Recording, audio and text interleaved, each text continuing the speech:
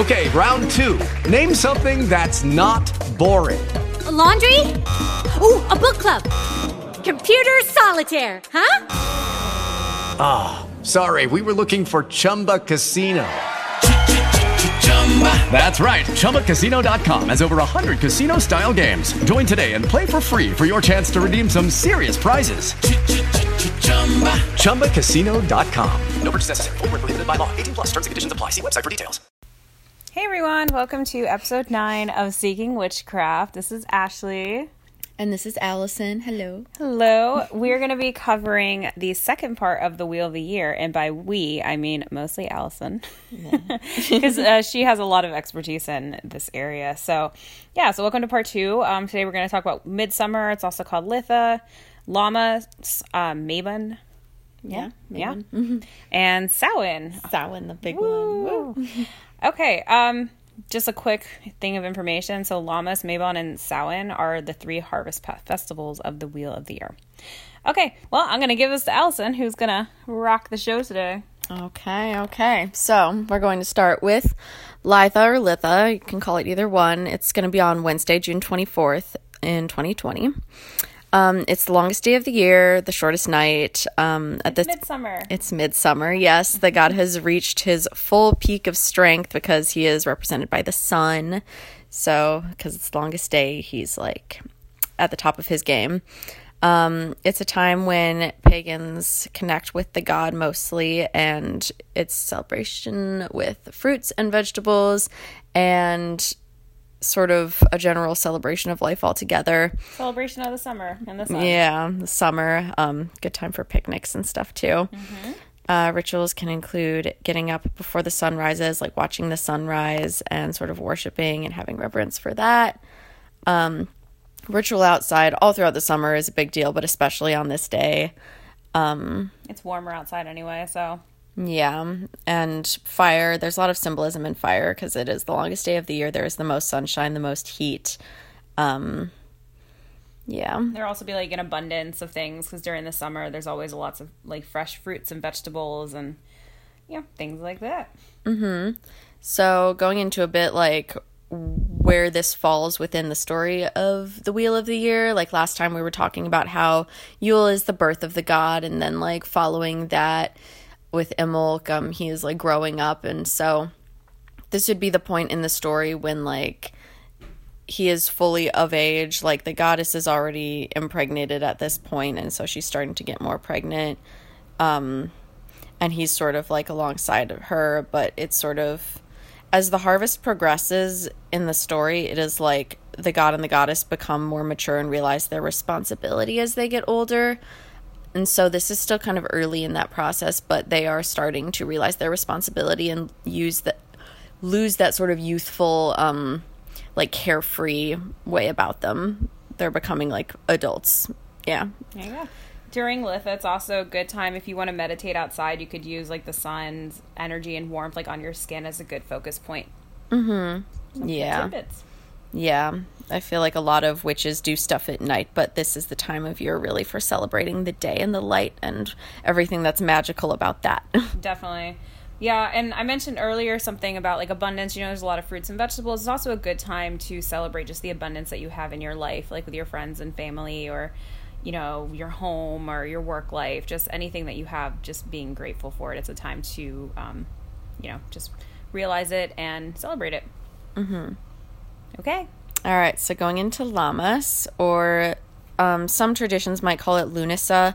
Lu is a name for the sun god, but Lammas is also an appropriate word for it. And it is the first of the 3 harvests. So there's like the flowers and fruits, I think, is like the first harvest. And then there's like the grains, and then the gourds are the last one, like the gourds and the animals or something like that. But yeah, this is, so it's the first harvest. It's time for recognizing that summer is starting to come to an end. It's August 1st in 2020. I think of this year in 2019, it was like August 1st or 2nd too. Yeah, it always falls somewhere around early August. And so it's when the days are first starting to become shorter. So the god is starting to lose a little bit of his power. Things are getting a little bit colder. I mean, you can think of like the harvest as being sad because there is sort of a dying aspect about it, but it's really not supposed to be seen as a sad time. It's supposed to be as like reaping the reward of all the hard work of the summer and finally getting to like enjoy the fruits of your labor. Like retirement. Yes, like retirement. Like the sun god is close to retirement and he's starting to enjoy being able to work from home and get a paycheck. Yeah. Yeah, so at this point in the story, it's like, I guess since this is the first of the 3 harvests, this is when the god and the goddess are really starting to, like, be adults and fall into the more responsibility. But, like, yeah, at this point, the days are shortening, the god is lessening in power, and all that sounds really sad, but it's not supposed to be. Yeah, so rituals for this could involve keeping blessing seeds from the harvest. From, like, this year's harvest to use, like, the next year. Yeah, sort of. It's kind of like anything you would, in a lot of pagan practices, like anything you would normally do this time of the year to survive, like, in olden days, like, back when humans were very much, like, hunter-gatherer. Like, pagans celebrate all those things in a ritual way that you would normally have needed to do to survive. So, like, keeping the seeds, harvesting the seeds, and saving them to plant next year. We don't need to do that anymore because we have grocery stores, but by making it a ritual thing, like, we're still celebrating the year, even though those aren't things that we, like, have to do, per se. Baking and eating bread is also really popular around this time, too, because a lot of time, like, people would harvest wheat and grains and stuff during this time of the year. So that could also be a ritual in itself, especially if you're into, like, kitchen witchery. You know, the whole process of making food can be magical. I mean, you're taking these ingredients and you're putting them together and popping it in an oven and coming out with something you could eat. Yeah, and you can add, like, especially for bread baking or, like, making cookies or anything, you can add your own herbs into it to make it a little more, like, sacred and applicable to your practice. Like, the high priestess that I practiced with back in Chicago, she also was, like, had a degree in culinary arts and stuff like that, so cooking was very much a part of her practice, and we would make pentagram cookies sometimes. Aww, and that's awesome. Yeah, and we would know put that. like, depending on what time of year it was and what rituals we were doing, like, we would put different herbs like rosemary in it, and you wouldn't think that that would work, but, like, the flavor's so subtle, but, like, the properties of the herb are still in it, so you can use it to, like, celebrate that time of year by adding lavender or sage or whatever you're feeling, whatever is, like, also if you're doing spell work, you know, herbs that correspond with that into your cooking. And so especially this time of year, using herbs, sacred herbs in your cooking can be very good for your practice and making it powerful. I would say don't use essential oils in your food. That's generally not something you should do. Unless you know it's an edible essential oil, like if it comes from sunflower seeds or almonds or something like that. But yeah. So this is also a good time of year to have a potluck with some of the harvest food. So if you have a group of friends who are into, you know, witchy pagan stuff, this could be fun. Everybody maybe, like, picks an herb that corresponds with this type of year, and everybody brings some sort of dish coming around it. Like, everybody draws an herb out of a hat and goes from there. Like, you can really have a lot of fun with this. True. It's also a good time just to go outside and spend some time in nature before everything starts getting cold. Yes, very true. The last hurrah before it becomes, I mean, I guess depending on where you live, it becomes too cold to go outside. Yeah. Yes. So, moving on to Mabon. Mabon not. Stop. Okay. So, Mabon, also known as the fall equinox, falling around September 21st through 29th. For both years. Yeah, for 2019 and 2020. Kind of controversially named because Mabon is the name of a goddess that really has nothing to do with that time of year, and so it was just kind of like, it can be seen as like an appropriation thing, so some pagans will call it just the fall equinox or fall celebration, but also lots of pagans still call it Mabon. It's really whatever your preference is, but yes, it is the autumn equinox. It is when the day and the night are again equal, but this time the light's on the way out, the dark is on the way in, so it's flip-flopped. Oh, I want to say one thing real quick. Yes. So, quick, like, I don't know, tidbit. So if it's an equinox, that means the days are equal, like the day and the night, but if it's, oh crap, what's the word? A solstice? Yes, thank you. If it's a solstice, that means either the day or the night is longer. Yes. Yeah, so summer solstice, longest day, winter solstice, shortest day, longest night. And then for the equinoxes, it's 12 hours of day, 12 hours of night. But spring, the days are going to get longer. Fall, days are getting shorter. Yep. Okay, yes, moving. Now that we've got that technical thing out of the way, yes. Yep. So, in a lot of pagan practices, you'll hear reference to like the triple goddess, maiden, mother, crone, also represented by like the triple moon of waxing, full, and waning. So this is a time when the goddess is moving into her crone phase. When she's a maiden in the early spring, she's not yet realized her responsibility. This also goes along with the story of the year. When she is full, she is pregnant, she is like coming into her motherhood, realizing responsibility. And when she's moving into her crone phase, she is getting older, and the focus is really on, she has gained all her experience from her life, and now she is moving on to the phase of being the wise woman that people go to for advice. And so she kind of knows a lot now. She knows pretty much everything. She is who people go to for advice. At this point in the year, the god is near death. The days are getting pretty short. Not as short as they're going to get, but getting close to that. It's a good time to practice gratitude and give thanks for the waning sunlight and the summer days, and prepare for the winter that's coming, which, you know, if you're a winter person, that can be a celebratory thing. Or if you're a summer person like myself, it's kind of a sad time, but also like preparing to get cozy and do what you need to do to make it through those months. It's a good time for wine and cider and apples and nuts. All the pumpkin spice stuff is, yes. I mean, the rest of the world is kind of celebrating this naturally too, but it's yes, celebrating the fall. Anything you want to add about that? So one of the things you could take away from Mabon is that everything in life is temporary and nothing lasts forever. So in this term, I'm talking about the sunlight and the warmth, but it can always be reborn. Mm-hmm. So this is also a good time, as it is the autumn equinox, to reflect on the balance that you have in your life. So maybe your balance between work and school, or a job and family, or religion or spirituality, whatever it is. Just a good time to reflect on it. Mm-hmm. Yeah, and this is also another good time, since it's the second of the 3 harvests. It's a good time to make breads, do kitchen witchery and stuff like that. Use a lot of cooking in your practice, because that's really what this time of year is about. Like I said before we had grocery stores and things like that, the existence of humanity was living the hunter-gatherer life, and everything revolved around like where our next meal was coming from so that we could survive and raise our offspring and stuff. So the ritual around the food and the harvesting of the food and the preparation and the preservation of it is all like very important and worshipped in this process. And so like I said, even though it's not really necessary anymore, it's still like a very worshipped thing and very important to our survival. Yes. All right, should we go on to the most exciting one? Yes. Well, not most exciting, but pretty exciting. I think it's right up there with Beltane. So we're going to talk about Samhain now, which is Halloween, October 31st. And yeah, this is kind of a day when I feel like the witch, if there's a little witch in everyone, it comes out on this day.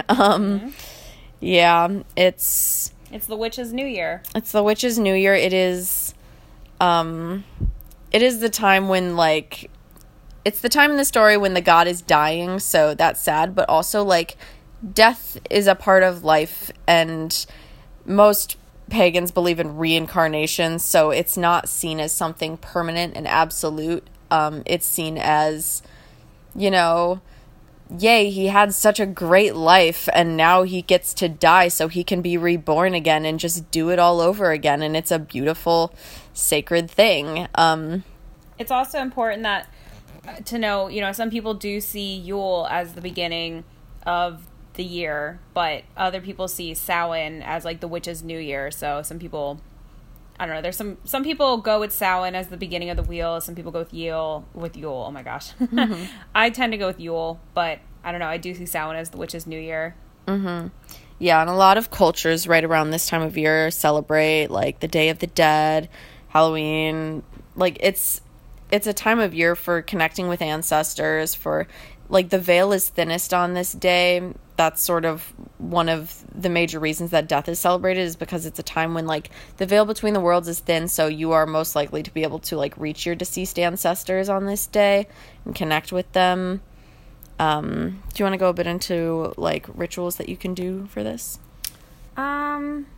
Yeah, so, well, I guess you can, this isn't really ritual, but, like, in terms of things you could do during Samhain, divination is at its clearest during this time, and that is because the veil is at its thinnest, and you're a little bit more, like, there's more clarity when it comes to psychic work and working with spirits and ancestors and things like that. So I would definitely recommend doing some divination during this. Path working is another great thing. I can't remember if I've actually talked too much in depth about path working, but it is pretty much a guided meditation, but no, there's a little bit more to it than that. But yeah, if you want to do some rituals, it would probably involve something like honoring the deceased. So maybe if you have loved ones in your life that have passed on, some people do something that's called a dumb dinner or a dumb supper, where you create a whole meal, including the dessert, and you will sit down at a table and you'll eat the dessert first, but then afterwards you'll eat your food, and you leave out a plate for the loved one that you're trying to connect with. And the purpose of the dinner is that you're completely silent the whole time to try to, like, open up a channel to be able to talk with your ancestor and kind of invite them back into spending that dinner with you. I've personally never done a dumb supper or dumb dinner, but when I read about it, I was like, that's kind of cool. So I might try it out this year. Yeah, especially, like, I had a grandmother who loved to cook, so this could be something totally up her alley that I might want to connect with her with. But yeah, so anything with rituals, I would recommend trying to connect just with the ancestors, celebrating, the death or rebirth cycle, and definitely divination is a big thing right now. For sure, yeah, the thin veil. And even if you're not particularly fond of, like, scrying and divination, you can still feel this time of year. Like, I know a lot of my friends who might not even be into pagan work, like, tell me about how they have more, like, lucid dreams, or their meditations are deeper this time of year, just because the thinning of the veil kind of impacts everyone in their own way. I know I definitely have more lucid dreams this time of year, especially about deceased loved ones, because I don't know. I feel like they're trying to reach out a little more, and it's easier for them this time of year. Magic's also a little bit more potent during this time of year, too, because the veil is thin. Yeah, and so this is also the third harvest, which is the gourds. So you see a lot of pumpkins this time of year. Pumpkin spice everything. I'm a pumpkin spice bitch. Oh my gosh, yes. I am a hoe for pumpkin spice. I love it. Yep. PSLs all day. Yes. And because the days are getting shorter, almost as short as they're going to get by the time you get to Yule. Lots of candles this time of year, just for the sake of sort of keeping some light, even despite the god dying. I think that one of the traditions, like the pagan traditions back in the day too, was that people would carve out pumpkins and put lights in them to help guide spirits along their journey to the afterworld. But yeah, now it's turned into jack-o'-lanterns, so... Yeah, and there's also some lore behind, like, wearing masks and costumes and things, because, you generally shouldn't be afraid of your passed on loved ones, because they loved you when they were alive. They still love you when they're dead. They don't wish you any harm. They're good, benevolent spirits. But some traditions believe that there are, like, mischievous spirits that can come out this time of year too, and if you're disguised, then they won't recognize you and they won't come after you. So take that or leave it. I don't know. I generally don't believe... I believe that if there were spirits that were that dangerous, why would they give a crap about us? But yeah, plus a Halloween mask from Spirit Halloween isn't gonna... I know, I'm like, my general philosophy, and those that I've practiced with before have shared similar philosophies, that if there really is this all-powerful demon from the other realm, and he has managed to make his way over to this side and wants to do harm, why would he care about you in particular? But, yep. I guess you never know. Depends on your practice and what you believe, and teach their own. But. So, talking about harvest festivals, too, this was a time that back in the day, before grocery stores were the thing, people would have to slaughter their livestock, and, they would have to choose which of their livestock survives for the winter, and that they're going to spend money and resources feeding to bring into the new year. and which ones that they would want to kill so that they can survive during the summer and they would have the meat to last during the cold winter months. So there's a lot of death that goes on in this the Sabbath, but it is a lot of honoring that death, because it is, a hard choice for the people back in the day, like the farmers or the people who had this livestock, having to make that choice between their animals of which one lives and which one survives. And it was a sacred decision. It wasn't just something that was done like, oh, that one, I guess, But yeah, so. All right. Well, I think that sums up the entire Wheel of the Year. Woo. Ooh. Yeah, so that's the whole story. Let me see where we're at with time. 20 minutes. Okay. So Allison and I are going to do another episode.